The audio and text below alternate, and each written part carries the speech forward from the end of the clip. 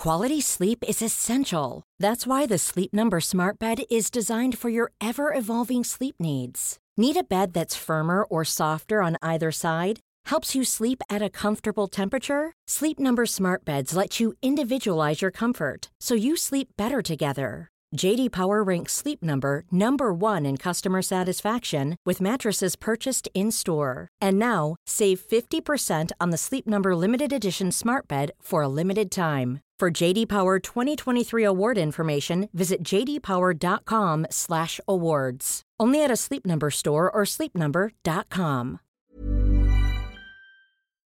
An Erios production. Menopause is coming and the men have all left town, but I'm not giving up until I see that baby crown. 39 and single, can someone help me out? He could be balding, bearded, short or tall, funny, smart, love basketball, from gay to straight, black to white, tiny eyes with an underbite. I just need Spermcast. Hey everyone, well, I'm going to start by saying I'm okay, but unfortunately I got bad news about my embryos. In this episode, you're going to hear a lot of sadness in the first 20 minutes, but luckily after that, we have an interview with a very funny woman about the hilarious topic of endometriosis. So if you want to hear the rough stuff, pop a Xanax and go for it. If you want to skip ahead, jump to 20 minutes in. Warning, this episode contains crying, which I know there's been way too much of this season, but don't blame me, blame my fucking life. Okay, I'll be fine, I promise. So, on Tuesday morning, I went to Dr. Kalin's for what I thought was going to be the first ultrasound in preparation for my transfer. He walked in and said, "We got your results." You did not. It came back yesterday. Oh no, I'm scared. Oh my god. No, it's not great. Oh shit. Okay. Oh, hang on. Well, it's like not. So, there's no normals. There's no straight up normals, okay? There are 2 mosaics. So this is a whole conversation of what a mosaic is and what that means. But a mosaic is potentially transferable. Of them, one of them is actually potentially transferable. Oh god. Okay, what's the one that's transferable? So it's a second one. It's a -9. It's potentially, so I don't know. I literally just saw this for the first time. So is it low or medium? Or? So this is a low mosaic. So a low mosaic is the only one that is like sort of an okay one, and it's a monosomy. Part of 9 is missing. Okay. The thing with the mosaics is like it's all individual. Which ones you can use, which ones you can't. So like for example, this one, which is a missing Y. Yeah. This is one that we cannot consider. This would be a mosaic for what could be called a Turner syndrome. Yeah. But that is something that you potentially, you could be born, like there's issues with that if you're born with it. So these are things we don't consider as possibility. Mm-hmm. The only ones we consider are either the ones where we think either if it's going to affect it, you don't get pregnant, or if it's not going to affect it, it should be fine. Right. So I need to talk to the lab about this one. Okay. So sorry to drop that in your lab like a ton of bricks. I'm sorry. Well, you know. I mean, it is what it is. But I was wishing it was different, obviously. Yeah. But so I will be reaching out today to talk to the genetics lab to see what they say about this, if they have any experience with this one in particular. Okay. 9S. That's on chromosome 9. What's the S mean? That's a part of chromosome 9 is missing. Does it say how many cells were mosaic or had the problem of the biopsy? Right. So when it's low, I think it's less than 30%. Okay. That's what it generally means. They don't further quantify it. So that's what we have. Do you guys have a genetic counselor? Through them, there's a genetic counselor. So we'll be talking to them. Mm-hmm. Yeah. If we can potentially transfer this one, then we're going to have a longer conversation of if we should or not. Right. So certain ones we can't at all, and then we can't. Certain ones we can, but if we can, there's certain risks that we have to talk about beforehand. Mosaics are, it's not well understood. It's possible the mosaic is born and there's issues that we don't really understand, like developmental issues or learning issues and all this kind of stuff. We just don't know enough about it. So, but theoretically, they happen all the time with regular children. we don't know how often they do. That's the thing. Or do they, and that's what's, And that's why people have developmental. Right. Or maybe they're fine. Maybe it corrects. Maybe it's totally fine. But we just don't know, and that's why we have to kind of find out. But before we even get there, we need to kind of learn a little more about it. So we'll do an ultrasound. We'll just take a look at, see where we're at, and then we'll I'll be getting more information about this, and then we can talk. I need to talk to the data scientists to see what they say about this, and then we can talk about it further. And then we'll talk to a genetic counselor. Okay? Yeah. Right. Okay. All right. We're pretty strict.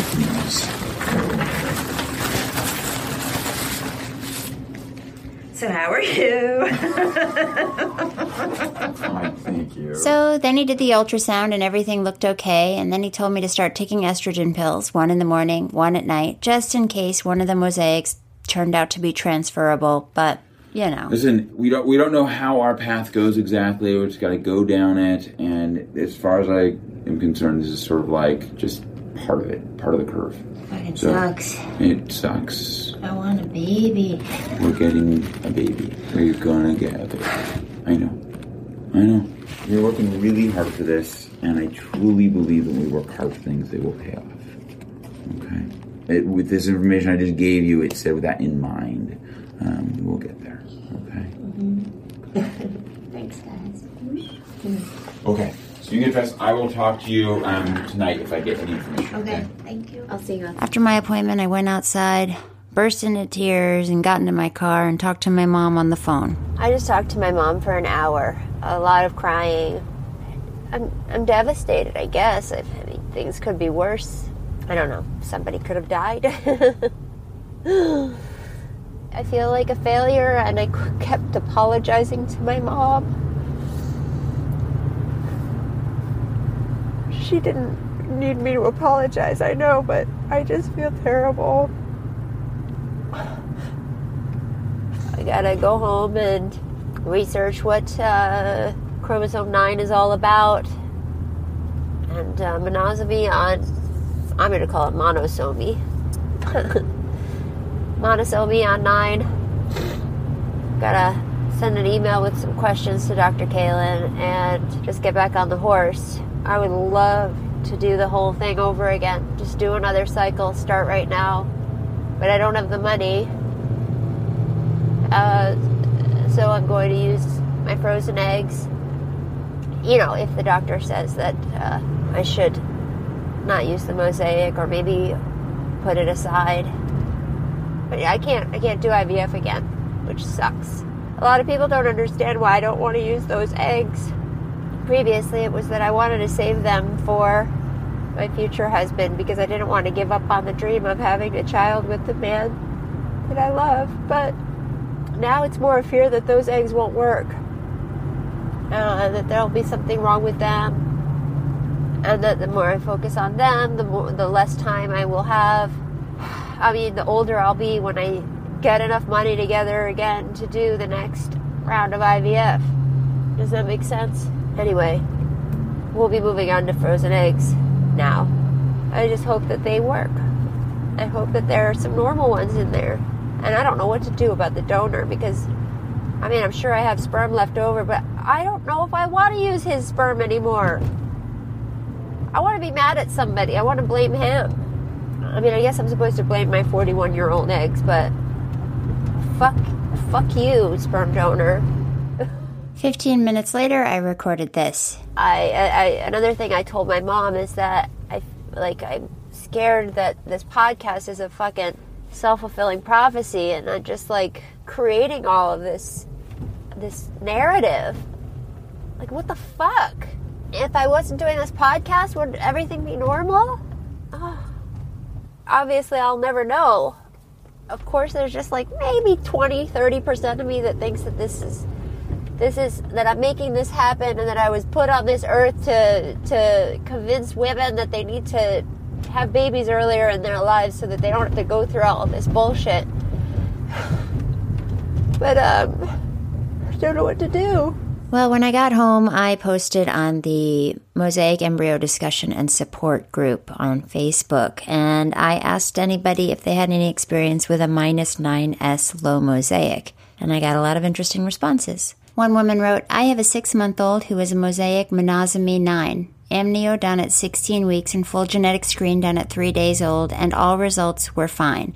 Someone else wrote, I'm 22 weeks with a -9 mosaic. She's totally healthy, no mosaicism, and perfect amnio. Another wrote, I'm transferring a -9 segmental low mosaic in 3 weeks. I would think that if all prenatal testing came back normal, then there would be no higher chance for the child to have problems versus a child from a normal embryo. Another wrote, I'm transferring an abnormal -9 as soon as my cycle starts. I'd transfer. Another wrote, my infant daughter began as a -9 mosaic embryo. She was tested, cord blood, at birth, and was determined to be genetically normal. She's cuddling with me and her daddy right now. Happy as a clam. Hey, Molly, it's Dr. Keelan. I did talk to the people at Ovation. They were not very encouraging about that one embryo. Apparently there is a specific syndrome associated with missing that part of chromosome number 9 called Gorlin, Gorlin syndrome. Kind of hard to hear that voicemail, but what he was saying was that the data scientist at the lab said that it was not a good idea to transfer that mosaic, that the abnormality on chromosome number 9, -9 segmented low mosaic, is associated with something called Gorlin syndrome. And Gorlin syndrome is, I'll tell you, Gorlin syndrome, also known as nevoid basal cell carcinoma syndrome, is a condition that affects many areas of the body and increases the risk of developing various cancerous and non-cancerous tumors. So, not fun. But Amanda and I had our meeting the next day. Everything was great. And then I got to have my big old cry afterwards. And then I got to talk to Dr. Keelan. The -9S, it is associated with a very relatively rare disorder. And that disorder is associated with, like, familiar cancers and tumor development. Like, it's a big deal. Yeah. So it's not something we want to mess with. Yeah. Now, interestingly, the other one, the one that's an XO, it's a mosaic of an XO and XY. Now, an XY is a male, a normal male. An XO is something called Turner syndrome. Yeah. And Turner syndrome is a condition where it effectively it looks like a woman, but she's short. She can be associated with like some very like really wide chest, some facial features, normal mental stuff associated with like not getting a period. There's reproductive things associated with it. There's a heart being associated with it. So also not a good thing. Now, the thing with that one is there are definitely normal men who have this kind of mostly XY with a little bit of XO. And so this might be one that is worth a rebiopsy. Did you hear that? He said this might be one that is worth a rebiopsy. So I think it's worth a rebiopsy of this one and the other one we're going to be doing it. There's nothing to lose, essentially, by doing that. You say you think it's okay to rebiopsy both of them? Yes, I don't think there's anything to lose by doing that. Nothing to lose, yeah. Then he said, in the meantime, let's talk about your frozen eggs, which, if you remember, are at another clinic. I've been thinking a lot about the eggs, and I'm a little bit terrified of finding out that they don't work and blaming myself for transporting them. Okay. And I understand. I would be devastated if I ended up with sorry. That's just the scariest thing in my mind. And I talked to a woman last week who had 16 frozen eggs and none of them worked, and I just like, if that happens to me and it's with you guys, then I'm going to blame myself. If it happens with them, then I don't know what I'll do, but you know, I don't want to leave you because I think you're the best. Let's do this. Let's do one step at a time. Let's retest and see if we have it. And then we can figure that out. And if we retest and we decide that they're good enough and we're going to do a transfer, then great. And if we're not, then we are going to move forward with the egg as skipped. And I will be watching like a hawk from behind to make sure that everything is happening correctly with Ray. We're not going to give up on this. We're going to make this happen one way or another. I'm so scared that I'm not going to have a baby. No, I know you are. I know you're scared, and that's a scary thought. I think that one way or another, we're just going to make it happen. I don't know exactly how. I feel like there's reasonable ways that it's a reasonable expectation you're going to have a baby. And the fear that you're feeling is totally well-founded. You've been through a lot. If there was the most perfect, supportive, well-adjusted couple in the world, this is a really hard thing to do. Yeah. On top of that, you're doing this, with the support of your family and with the support of me and whatnot, but it's harder. Yeah. And so if it feels scarier, that's reasonable. I think if you weren't scared, that would be pretty weird. That would be very weird. It would be very weird. So I think that your fear is reasonable and valid, and that's how I feel about it. So I say embrace it. Alrighty. Okay. Then I asked him if I should continue to take the estrogen in case we got good results from the rebiopsy and I could suddenly do a transfer this month. Let's not. We're putting too much emotion into it. I don't know exactly what it's going to be. I don't know exactly what the results are going to be.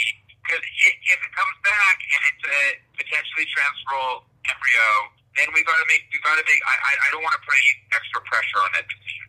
Okay. In terms of time. Okay. So let's stop all the estrogen for now. Okay. All right.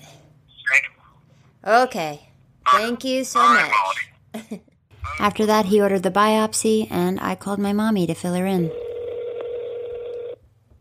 Hi there. I talked to the doctor finally. Yes.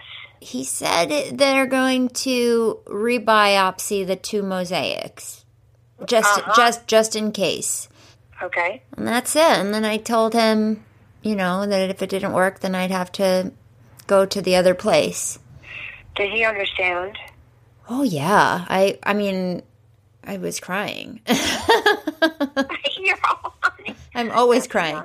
My mom asked a lot of questions you may have about chromosomes and mosaics, and I did my best to answer her questions, but there's not enough time for all of that in this episode. So if you'd like to hear the whole conversation with my mama, you'll have to join the old Patreon. Sorry, friend. At patreon.com/spermcast. I'll also post the report from my genetics lab so you can see exactly what the results were. So just to finish up with my business, I want to tell you how I'm feeling now. I'm pissed off. I'm happy every time I'm distracted, and I'm able to laugh and have a good time. But every time I remember all of this, I feel like I've gotten punched in the gut. This experience has been the first time in this entire journey that I've actually worried that I'm not going to have a baby, that I won't ever be pregnant or give birth or breastfeed. I have clothes in my closet that I've had for years and years that I've held on to because I wanted to wear them while pregnant. Hippie clothes I used to wear in college that people always used to tell me I looked pregnant in. I've got those clothes ready to go, and now I'm afraid I'll never get to wear them. In fact, I'm so afraid I'm not going to have a baby that I'm scared to even imagine it's possible now, which fucking sucks. I'm scared to imagine my future with a baby like I've always allowed myself to do, because I'm scared it's going to make it that much harder if after all of this it turns out that it's never going to happen. And there's no way to know how any of this is going to end. And here's another new thought I'm having. I never thought I would do embryo adoption or use a donor egg, but now I'm realizing how badly I want to get pregnant. And I mean, I know I've been talking about how badly I want to be pregnant this whole time, but I didn't know it was strong enough to consider these options. And now it is. Yes, I'll adopt if I can afford it, and I'll foster if I can't. But I also want to get pregnant. I will continue to try to make that happen no matter what. Fuck. Somehow. Anyway, look, I'm done. Thank God. And I have some good news, too, okay? My life isn't just shit. 2 bits of good news. 1, I'm going to be on TV tonight, everybody. The Conners on ABC tonight, as in October 8th at 8 p.m. And it was so fun to shoot. I mean, like one of my favorite acting experiences ever. I only had one itsy bitsy line, but I got to be on the old Roseanne set that I fucking grew up watching for 3 days and watched the incomparable Laurie Metcalf effortlessly make magic out of her lines. It was the coolest. And the other good news is that my Airbnb is officially legal. My landlord signed an affidavit so that I can register the Airbnb with the city, and now I don't have to live in fear that I have to move. These are wonderful things. You know what else is a wonderful thing? Well, she's a human. She's my guest for today. Her name is Ariane Price. She's an actor and a writer and a groundling, and here she is. Oh, okay. Tell the audience what I'm doing. So right now, Molly is dipping a beautiful bowl of green crisp apples into a small little measuring cup, but it's like porcelain and has flowers on it, of peanut butter. And she says she goes through like a peanut butter jar a week. Did you try the apple? I did. It's delicious. It's so good. I know. And I think Sometimes the Granny Smiths can be too tart.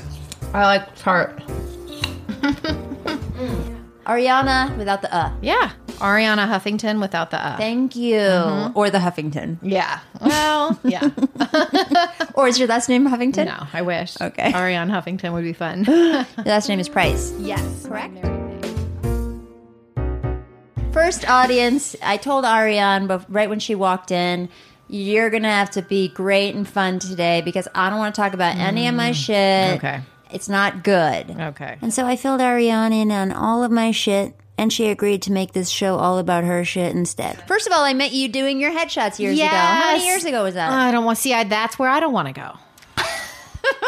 That's not my. We're both happy actors. place. She is a senior groundling. So I'm a groundling. You're a groundling. Yeah. But you are like... I'm the senior groundling, which does not mean I'm the you're not the oldest. I'm not, actually. You've just I don't been there think. the longest. Which is not necessarily a badge of honor. It shouldn't. It's not. No, because other people aren't there because they're doing things like winning Academy Awards and being on Saturday Night Live. Oh, I see. I see. Ironically, when I moved to LA 20-some years ago, I literally said to the universe, if I can have a child and be a main company member of the Groundlings, that is what I want, universe. Oh my gosh. It happened. Amazing. And then you become a Groundling and you realize, oh, people are winning Academy Awards and moving on from all this stuff. So that was like, oh, I guess I should have, asked for some other things. Well, you can still ask. There wasn't like a time limit. Okay. Yeah. But anyway, I hope not. I just don't like time going by. Me neither. It's a real shocker. Yeah, fuck time. Yeah. Fuck it. It's really fucking with me. Yeah. So, yeah, we're in the same boat acting wise. We actually see each other at auditions a lot. Which is really fun and I enjoy. I like that. Yeah. So you have a child. I have a 13-year-old, which is mind-blowing. But one and no others? Yes, and I can explain as to why all of that is. Okay. Yeah. So the reason you're here today is because you've experienced a lot of some extreme endometriosis or just and fibroids. Okay, baby. Let's get into it. Yes. I'm going to tell you my gynecological journey. First, tell me what endometriosis is. So when you have your period every month, your womb creates a soft, cushy layer of endometrial tissue, which is all sorts of tissuey, bloody, soft baby-making stuff, nurturing stuff, right? You don't have a baby, it all comes out. Yes. When you have endometriosis, for some reason, there's many theories, that tissue grows outside of the uterus, on your intestines, on your stomach, like everywhere. So guess what? It also bleeds every month into your body. Oh my God. And internal bleeding is very painful. Then it just kind of dries up and causes scar tissue. And that all just causes a big old mess. Oh my God. And the only way you can be diagnosed with endometriosis is a laparoscopy, is them physically seeing it. Okay.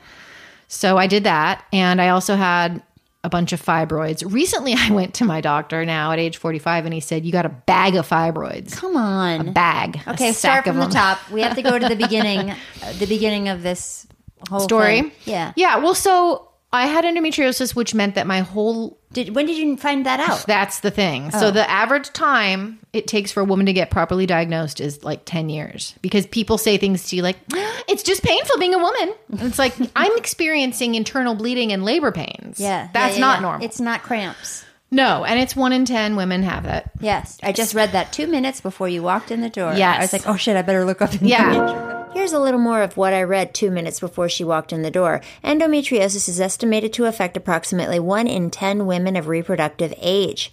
Up to 30 to 50% of women with endometriosis may experience infertility. The delay in diagnosis was recorded as 9.2 years in the North American Endometriosis Association's survey of 4,000 members. This includes a delay in the patient seeking help from a physician for an average of 4.67 years and a delay of 4.61 years in the physician making a diagnosis of endometriosis.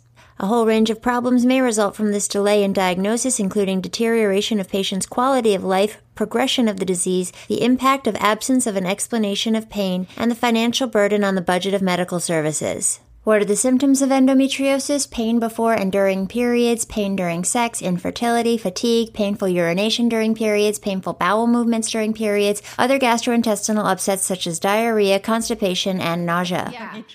And I mean, I know this is a podcast about like gynecology to a certain extent. So I will say, you can say it all. I had my first period when I was 14 and it was and continued to be so heavy that there was something wrong. But, well, my mom died when I was 3.5. So I had a stepmother. Uh-huh.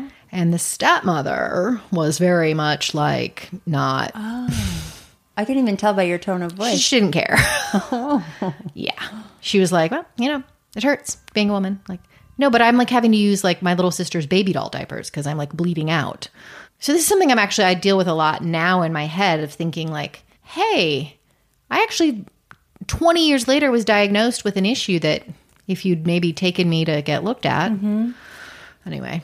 But anyway, yeah, that was, it's tied in for me, I think, with the whole mother thing because I didn't have a mom. So having your first period is kind of something you would potentially go to your mom with. Yeah. So I dealt with having like severe periods for a very long time. Yeah. Then I got older and went to doctors and some of them were horrible. Didn't know, gave me weird ideas and suggestions. And then finally when I decided, I was 33, that I wanted to have a baby. Now, I was never someone who wanted to have a baby, even though I guess I just told you that when I moved to LA, I said, universe, if I can be a main company groundling and have a baby, that's what I want. But it wasn't really, I love dogs. I'm like more of an animal person. But I'd been married to my husband for 8 years at that point.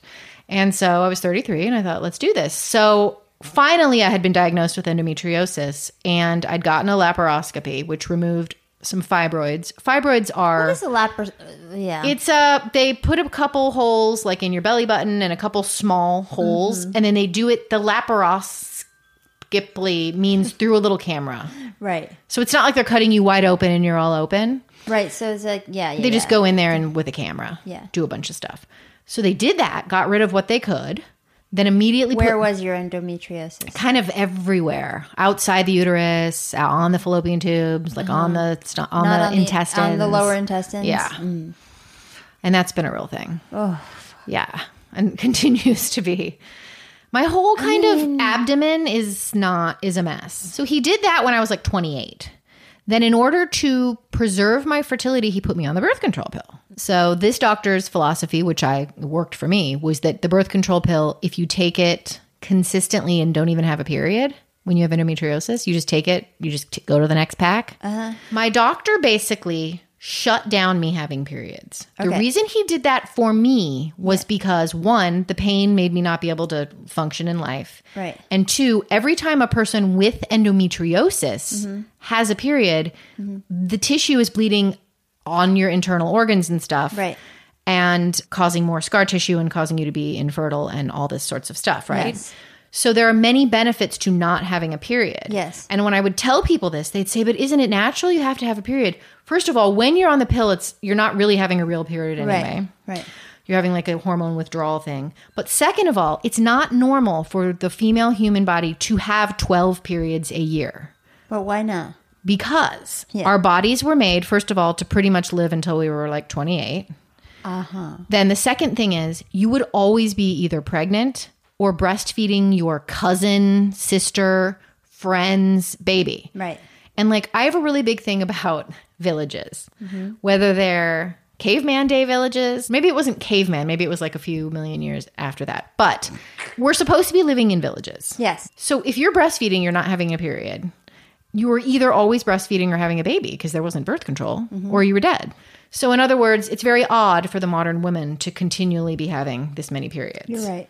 But so going back to fertility. So I was on the pill for quite a while, went off it, and my doctor said, okay, because of your endometriosis, which my wife also has, he said, which I liked, you have about 6 months to try to conceive because it's just going to grow back.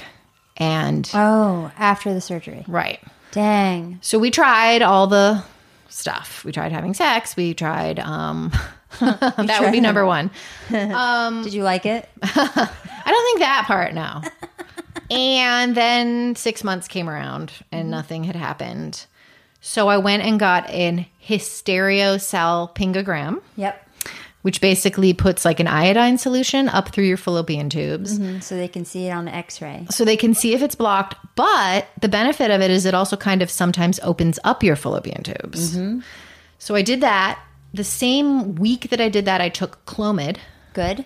And then I was inseminated with my husband's sperm. The next day was Thanksgiving. So the doctor said, it's really tomorrow. Looking on the ultrasound at your ovaries, it's really tomorrow that you should have sex, or 2 days from now, but you're going to be out of town. So we're going to inseminate you now, but you have to have sex on Thanksgiving. So we were out of town. And because the oven wasn't big enough at the house we were at a neighbor's. Oh, God. And my husband's a chef. And as he was using the turkey baster to keep the turkey moist, we went into the bathroom of the random neighbor's house and had sex. And that is how my son was conceived. Or he was conceived in Dr. Chin's office. And that was either terribly painful, I have to say. Oh, really? The insemination was very painful for me. You're lucky. Yeah. One of them was like, ooh, ouch. Yeah. Yeah. Well, probably because you're endometriosis. Yeah. Because you have fucking shit going on down there. Exactly. Millions of people have lost weight with personalized plans from Noom. Like Evan, who can't stand salads and still lost 50 pounds. Salads generally for most people are the easy button, right? For me, that wasn't an option. I never really was a salad guy. That's just not who I am. But Noom worked for me. Get your personalized plan today at Noom.com. Real Noom user compensated to provide their story. In 4 weeks, the typical Noom user can expect to lose 1 to 2 pounds per week. Individual results may vary. Okay, so I'm happy that you got pregnant and everything. But part of why I wanted to talk to you about was like my pregnancy was horrible, and so was like the first year. I don't know why that would pertain to you, but it was comedically bad.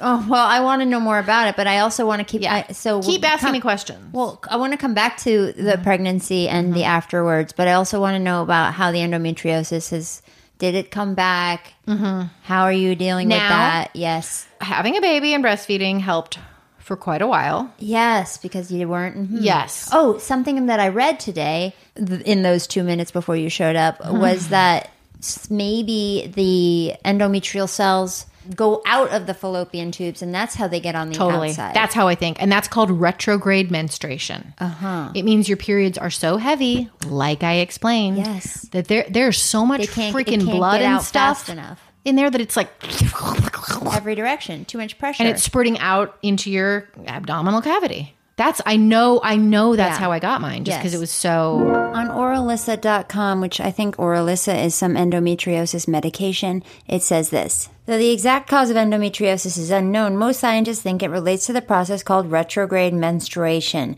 That's when tissue that lines the inside of your uterus flows out in the wrong direction through your fallopian tubes during your period. The out-of-place tissue can cause pain and inflammation as it starts growing on surfaces and organs in your pelvic region.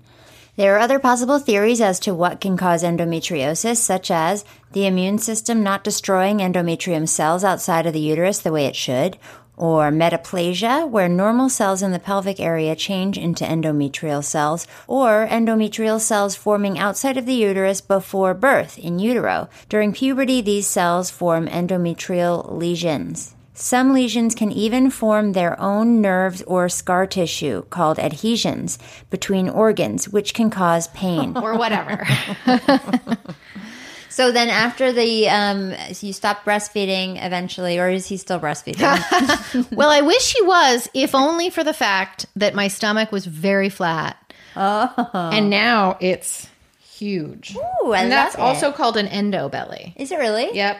And according to my doctor, my uterus is a bag of fibroids. So I'm basically pregnant with like 6 so tell weird us balls. about fibroids. I don't know as much about them other than that they're non-cancerous tumors.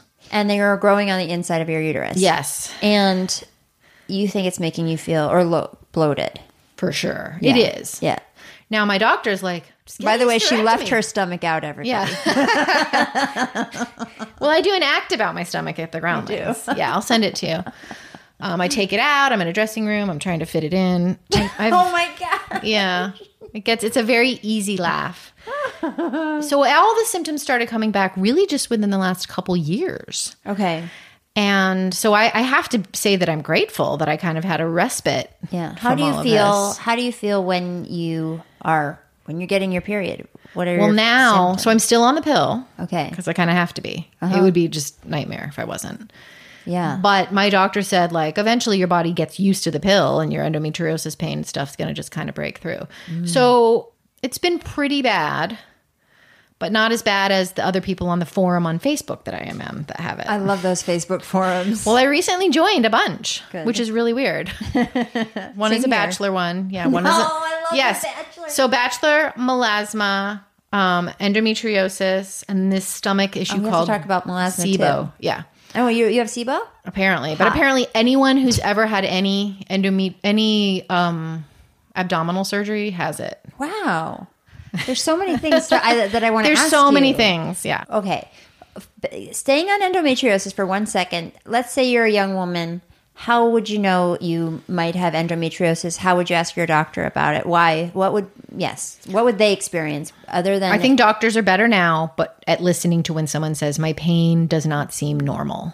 Right. I feel like I have to go to the emergency room. I have more pain than everybody else. Yes. I'm throwing up. I'm blacking out. I'm fainting. That can happen? Yes. I'm dying. And... another question. I saw that there are stages of endometriosis. Yeah. Were you given a stage? I think I was, and mine was okay. There was a 1, 2, 3, 4. I think mine was a 4. Whoa, baby. But what did they tell me? They told me you can have a 1, but have more pain than a 4 because it's all about where it is. Same website says endometriosis is sometimes categorized into 4 stages, from 1, which is minimal, to 4, which is severe. Each stage is based on location, amount, depth, and size of lesions. The pain associated with endometriosis may not be related to the stage of the disease. For example, a woman with stage 1 endometriosis could have significant pain or very mild pain. So I'm not sure, but mine was bad. Yeah. It was really bad. And it was sad because it was like, wow, I was so mean to myself all those years because I listened to all those women, I have to say women and men, who said, period, you just buck up. Period pain is bad. And it's like, no, I have a fucking disease. Yeah. We're all sitting here hanging out. But you didn't know. No. You just thought you were weak or what? Did you think that there was something wrong? Yes, that I was weak and that I was overly sensitive and that I was a complainer. Fuck. And that I was not as tough as other people. And actually, takes many years to realize these things, but I'm actually tougher than quite a few people because I have to live my life as some of these things are happening. Yeah. So it's too bad that we learned some of these huge life messages much later than when we could use them. But yeah, I could have used all this knowledge way back when. So those were all just kind of like weird, dark days. Yeah. Would it be for the whole period or just a day or two? I'm very lucky. I never experienced cramps until I was in maybe my early 30s, 35. Yeah, you are very lucky. Yeah. And when I do now, it's just 1 or 2 days tops. Yeah, you're lucky. I'm so lucky. Yeah. And I actually never understood why I always thought women were weak, honestly. Yeah. I'm that asshole. Not weak, but I always just was like, stop using that as an excuse, everybody. I'm a fucking asshole. Well, you would have to have felt what it feels like to have known. I didn't know. Because it's blinding. Yeah. It's paralyzing. Well, like I'm sure if I had a friend who actually experienced something like that, I would have. Yeah. And I had friends, and I'd call them and I'd cry and I'd be like, I don't know what's happening or going on, or I need someone to come over or whatever. And we'd just kind of like go through it. But it's not fair that you had to go through that without, for so long without knowing. Anyway. And is that always the procedure they do, the laparoscopic? It is. Yeah. Mm-hmm. My doctor now said, I think it's coming back. It's getting worse. And he's like, we're not going to do another. And I said, I'm getting these stomach issues. Right. So I've been getting these stomach issues once every couple months that are... Okay. You can talk about them, and I've got mine too, so... Okay, well, what happens is, because of all the scar tissue, right? Yeah. My intestines sometimes get, not tangled, but like twisted or this or that. So I think everything like just builds up, nothing happens, and then my body's like, holy shit, like, we gotta expel this. Yeah. So it does everything in its might to expel it, which basically means like Mount St. Helens diarrhea. Yeah. But out of nowhere. We could be sitting here right now. Oh my God. And it could happen. So I live with that absolute... Even if you weren't like constipated for a couple days I think now I'm starting to learn a little bit, but it happened on a hike at Runyon Canyon. So I went, the first couple times it happened, I went to the emergency room. Oh my God. They took my blood, and my white blood cells was that bad? were The so diarrhea? high. Oh yeah, I was fainted because I lost so much fluids, like blacked out. Because my immune system's like really on point. It's like... Oh my God. Yeah. Yeah, my body puts on full court press, all the white blood cells, everything. And then as soon as it's out, like an hour later, I'm totally fine. Thank God for diarrhea, but also sorry. Yes. Being a performer, that's kind of scary. Oh my God, yeah. And it's once every few months. Yeah. Could be today, could be going home. Probably not, but I teach improv, right? Right. And I really like a lot of my students. And one of my students is this really cool guy, and he's really into the power of like manifesting and positive thinking. Mm-hmm. And he kind of travels around the world, I think managing properties, but also just doing really cool things and being very positive and whatever. He's this really sweet guy. So we kept saying, like, when you're in LA, we have to meet for coffee. We have to meet for coffee. We have to meet for coffee. Never happened. So finally, I'm like, next time you're in LA, why don't you stay at my house? I have an extra room. So it's great. He's going to come and stay. And this is going to be so fun. And we're going to talk about positive thinking. And this is all going to be great. And we're going to go on a hike at Runyon. And we start walking. And yes, in this case, my stomach was so bloated that it was just something's off. And I said, and I don't know this person. And I even hardly know them. I taught them in one improv class, and I asked them to stay at my house. Like, I have a problem. So I say something's severely wrong with me. I think I'm going to blow, basically. Oh my God. And we walk back to the car. We have to pull over. I go massive water diarrhea on a hillside, like off Mulholland. And he's like, at one point I just saw that I couldn't see your head anymore. So I thought maybe you had fainted. Oh my God. We go home. I'm throwing up. He's like rubbing my back. I don't know him. He calls my husband. God. But then I'm better in like an hour. So you were shitting outside. Mm-hmm. Could you see anybody else? I didn't see people, but at that point, there's nothing you can do about it. Right. Oh, boy. But so you weren't shitting in your pants. That's lucky. Yeah. I guess. I've never done that. I always find a place. Pants. I've sharded. Oh, a lot of people have. Yeah. Yeah. I mean, this is bad. But so I'm like, I'm going to carry adult diapers with me, like on airplanes and stuff, just in case it happens. Oh my God. Yeah, because I am a live performer. Yeah. And often, like, how many shows do you do? A lot, like 4 shows a weekend sometimes. Get out. But also, I recently did a solo show, which was me on stage after, like, what if that had happened? You'd have to just do it.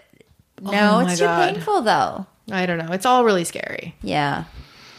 Okay, so then pregnancy. You got pregnant. Okay. Hallelujah. So I took a pregnancy test. Somebody's driving a motorcycle outside. Oh, is that what that was? I thought it was chainsaw. A chainsaw. It's a chainsaw massacre. No, you're right. It's a chainsaw. A lot of people compare endometriosis pain to chainsaws. They do. They see it feels like chainsaws. How do people know what chainsaws feel like? Very good question.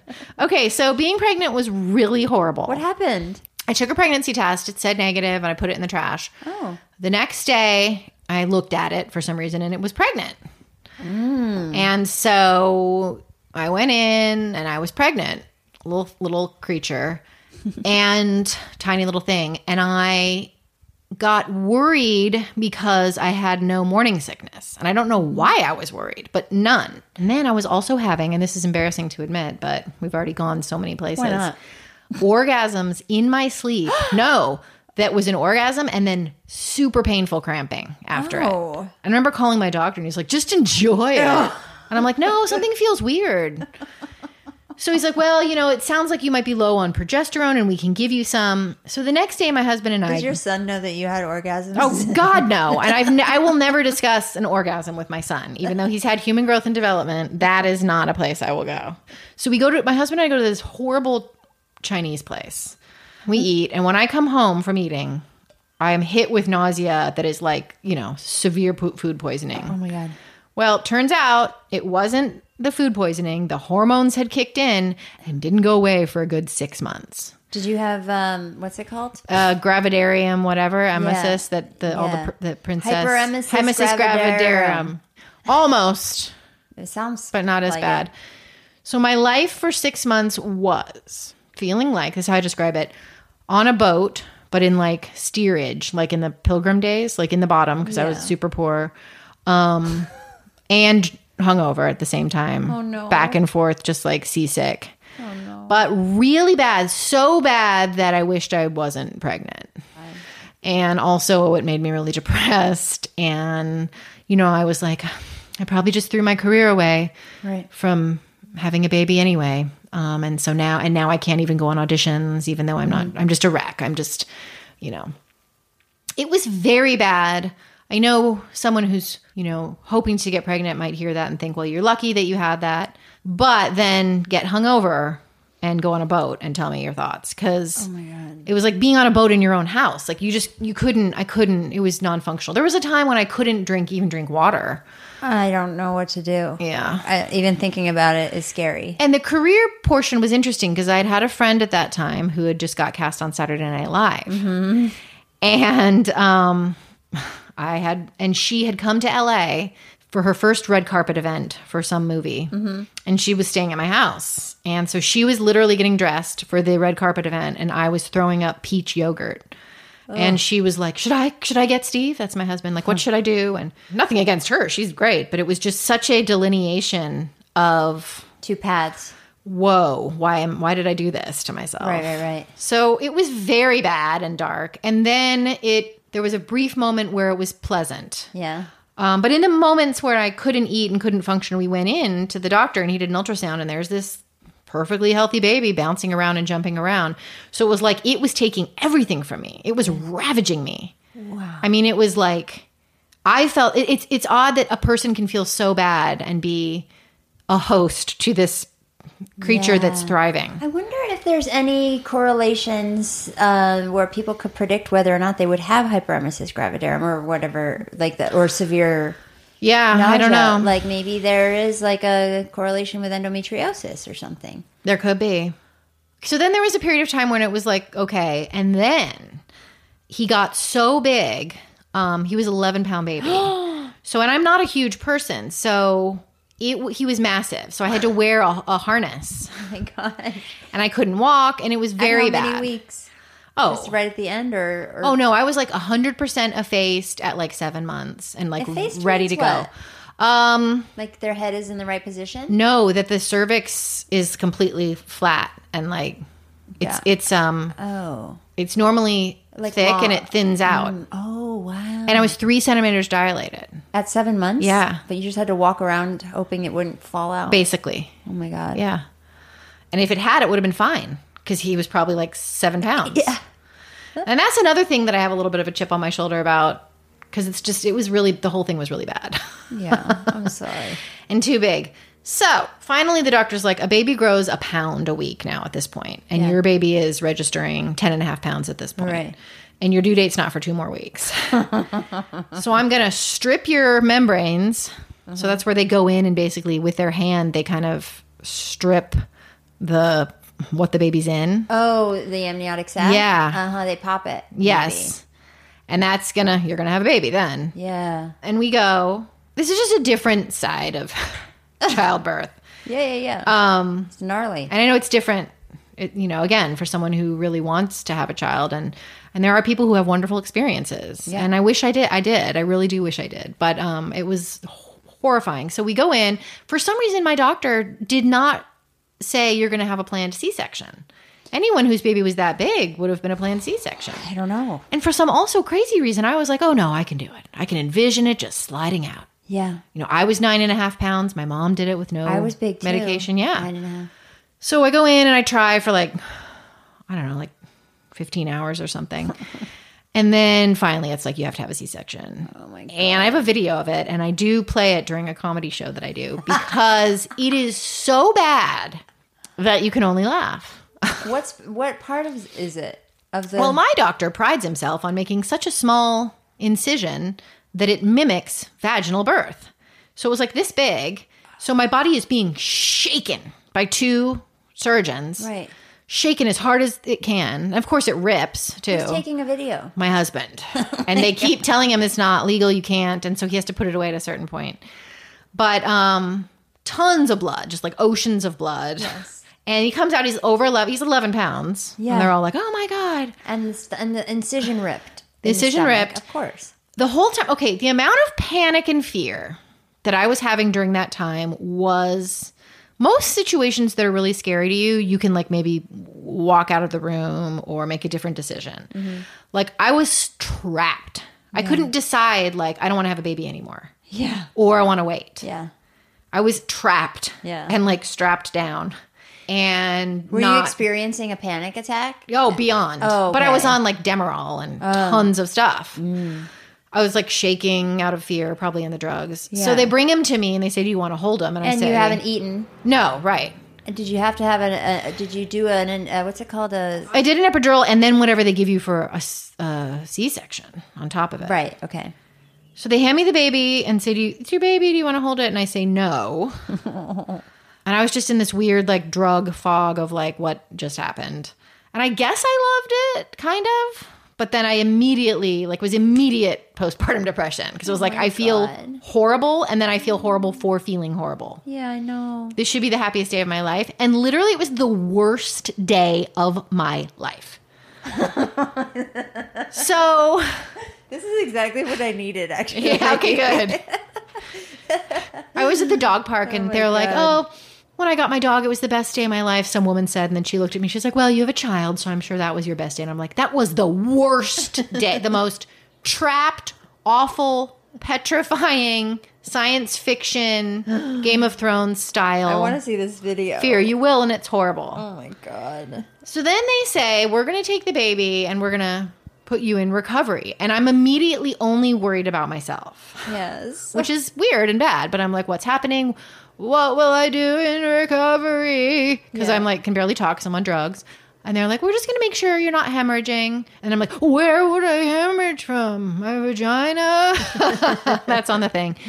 I'm panicking. And they bring me to a room. And the next thing I remember is the most wonderful, peaceful, everything is going to be okay feeling I've ever had in my life. I felt like I was floating down a river. What?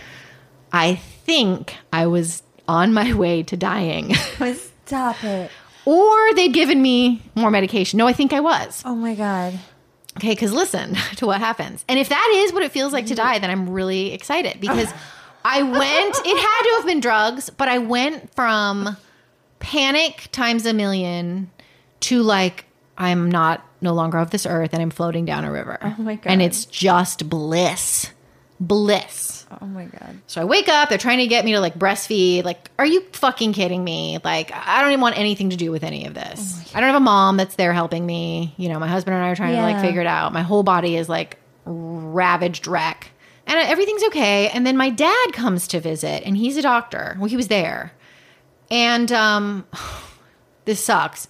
He noticed what like the other doctors or somebody had not picked up on, that my blood pressure or something was like frighteningly low.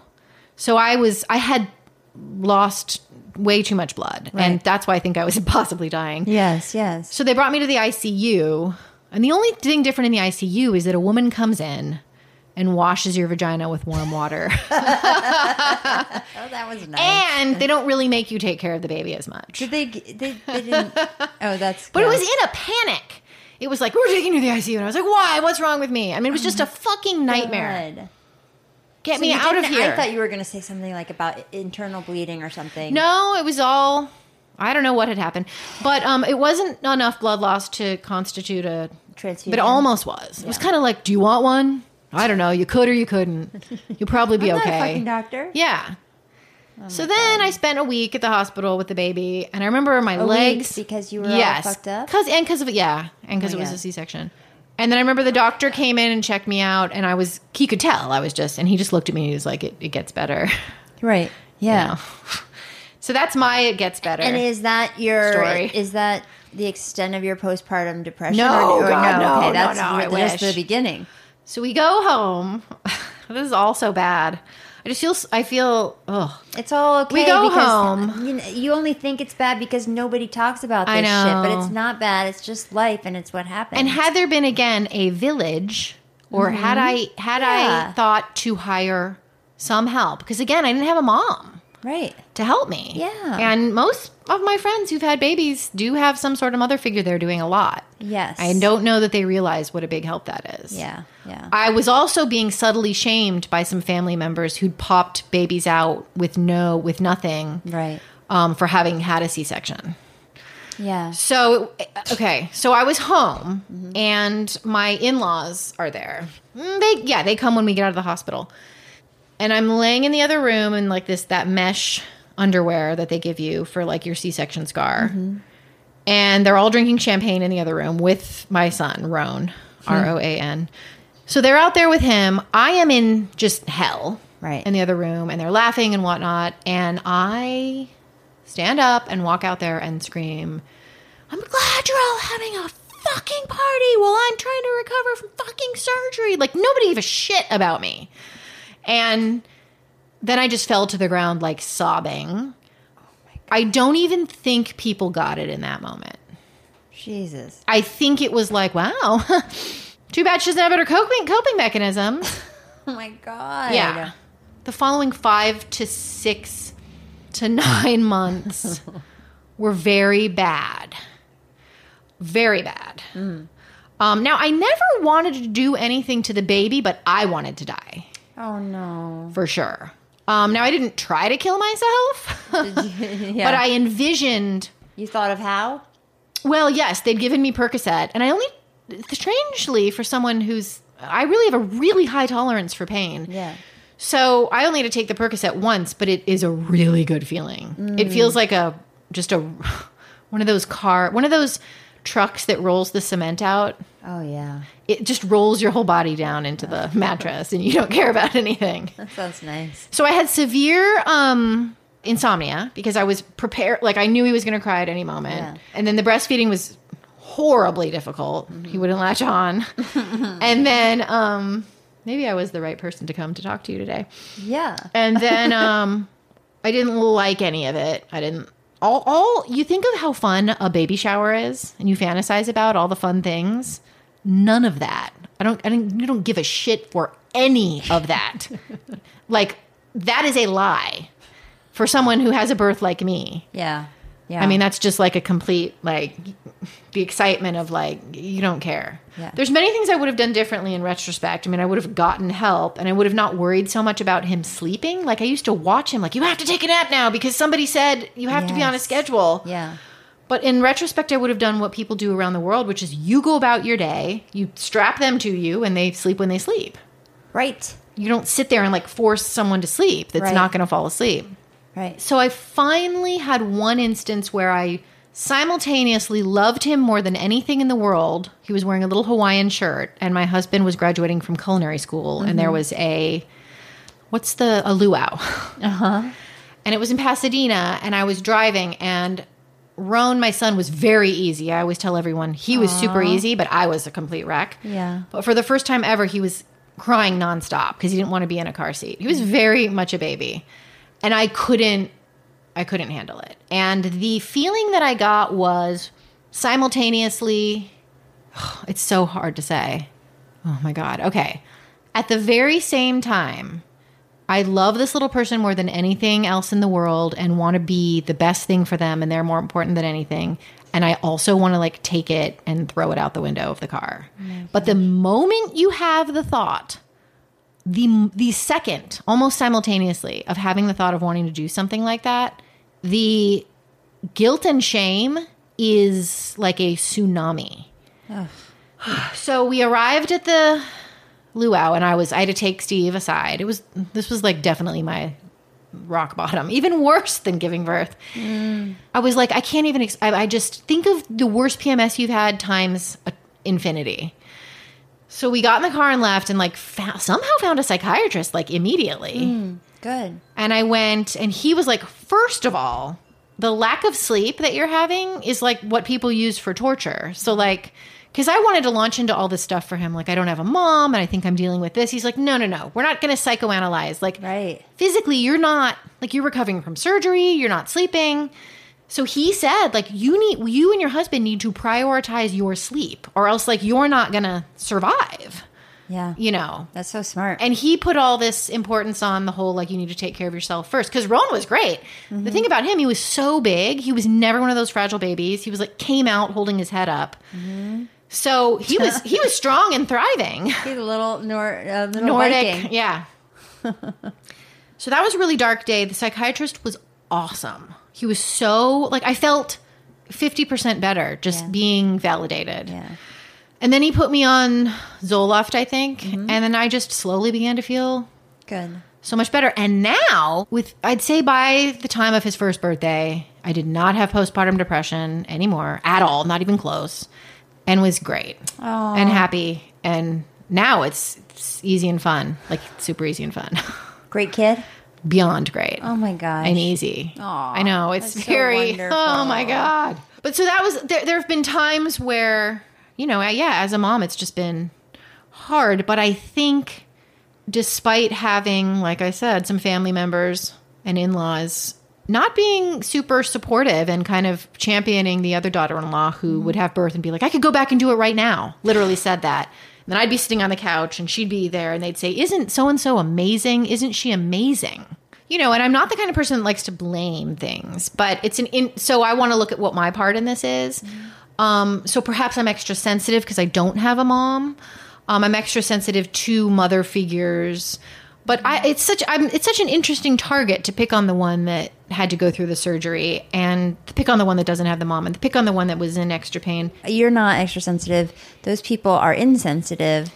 Yes. They don't understand and they don't have empathy, and they only understand their own experience. But you know what the good news is, and this is going back to what I said before of like, there's so many lessons I wish I'd learned not when I was 45.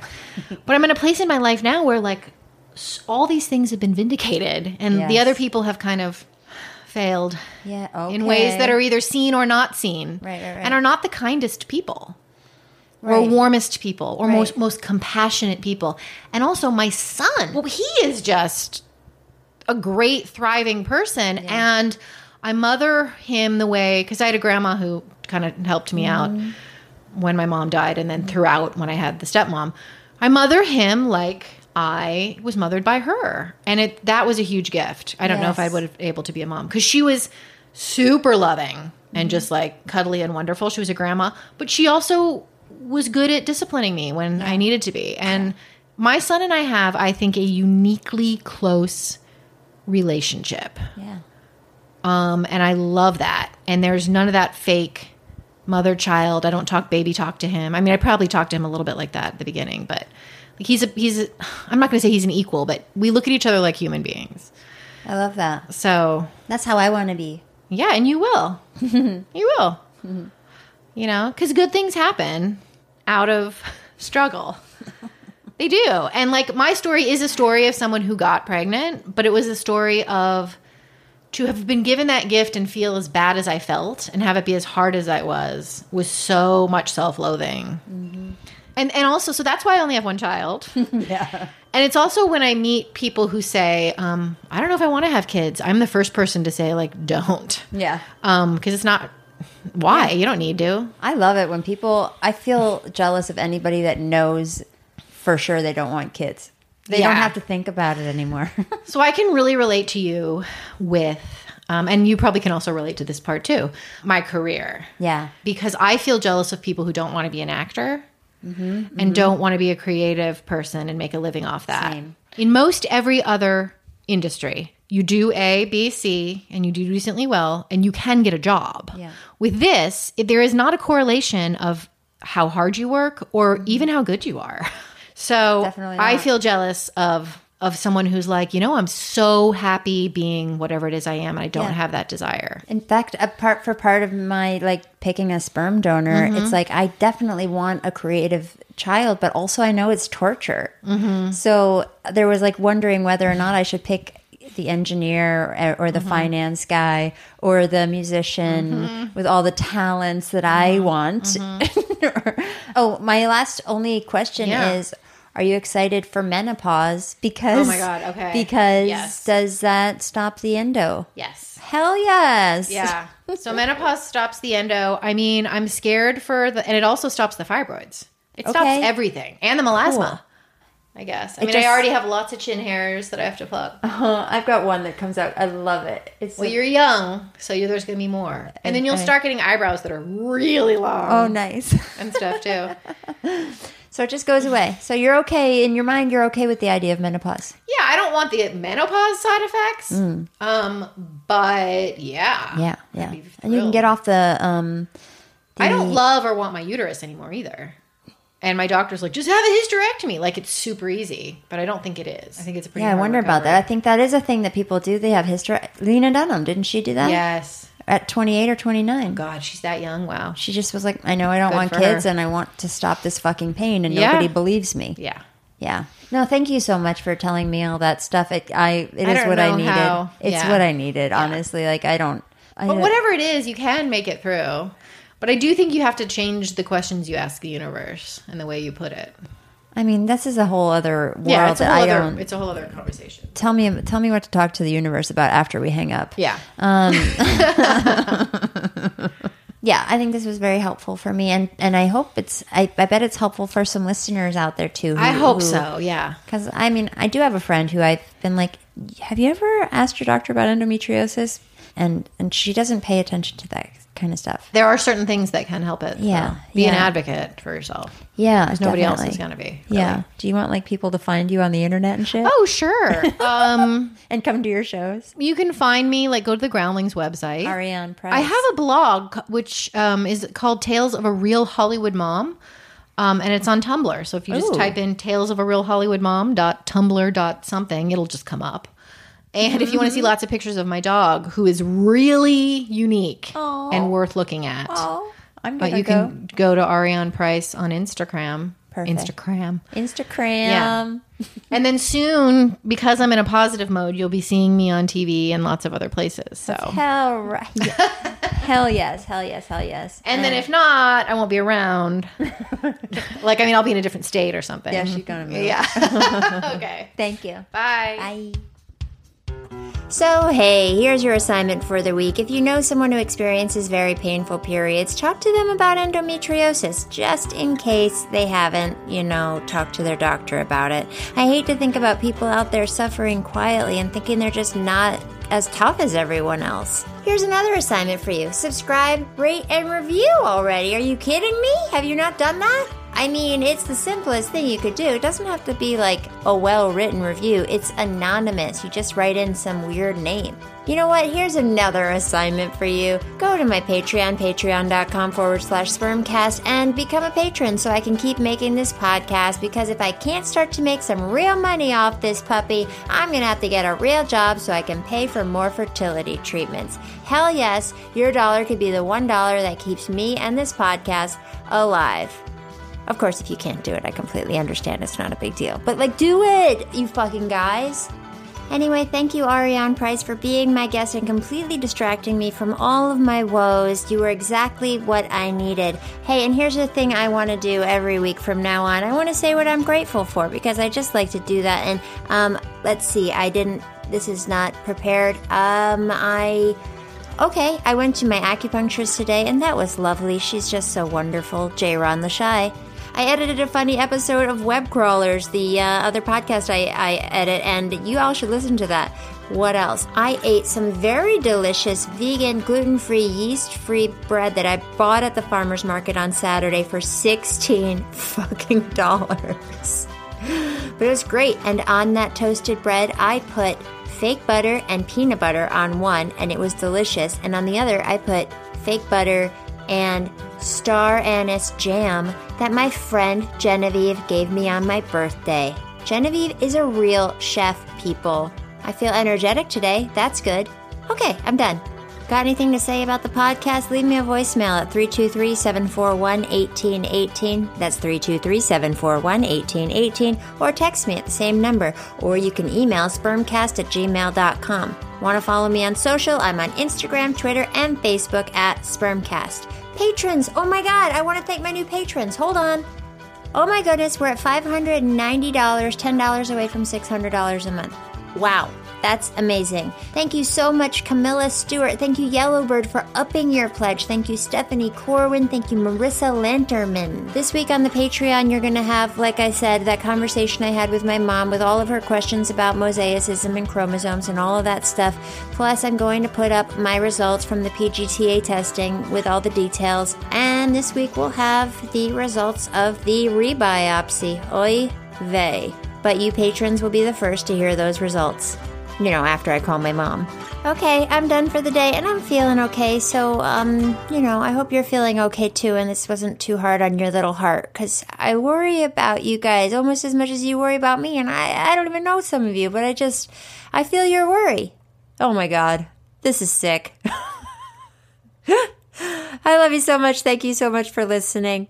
Talk to you next week. He could be bald and bearded, short or tall, funny, smart, love basketball, from gay, straight, black to white, tiny eyes with an underbite. I just need sperm. Spermcast. An Erios production. Powered by Acast.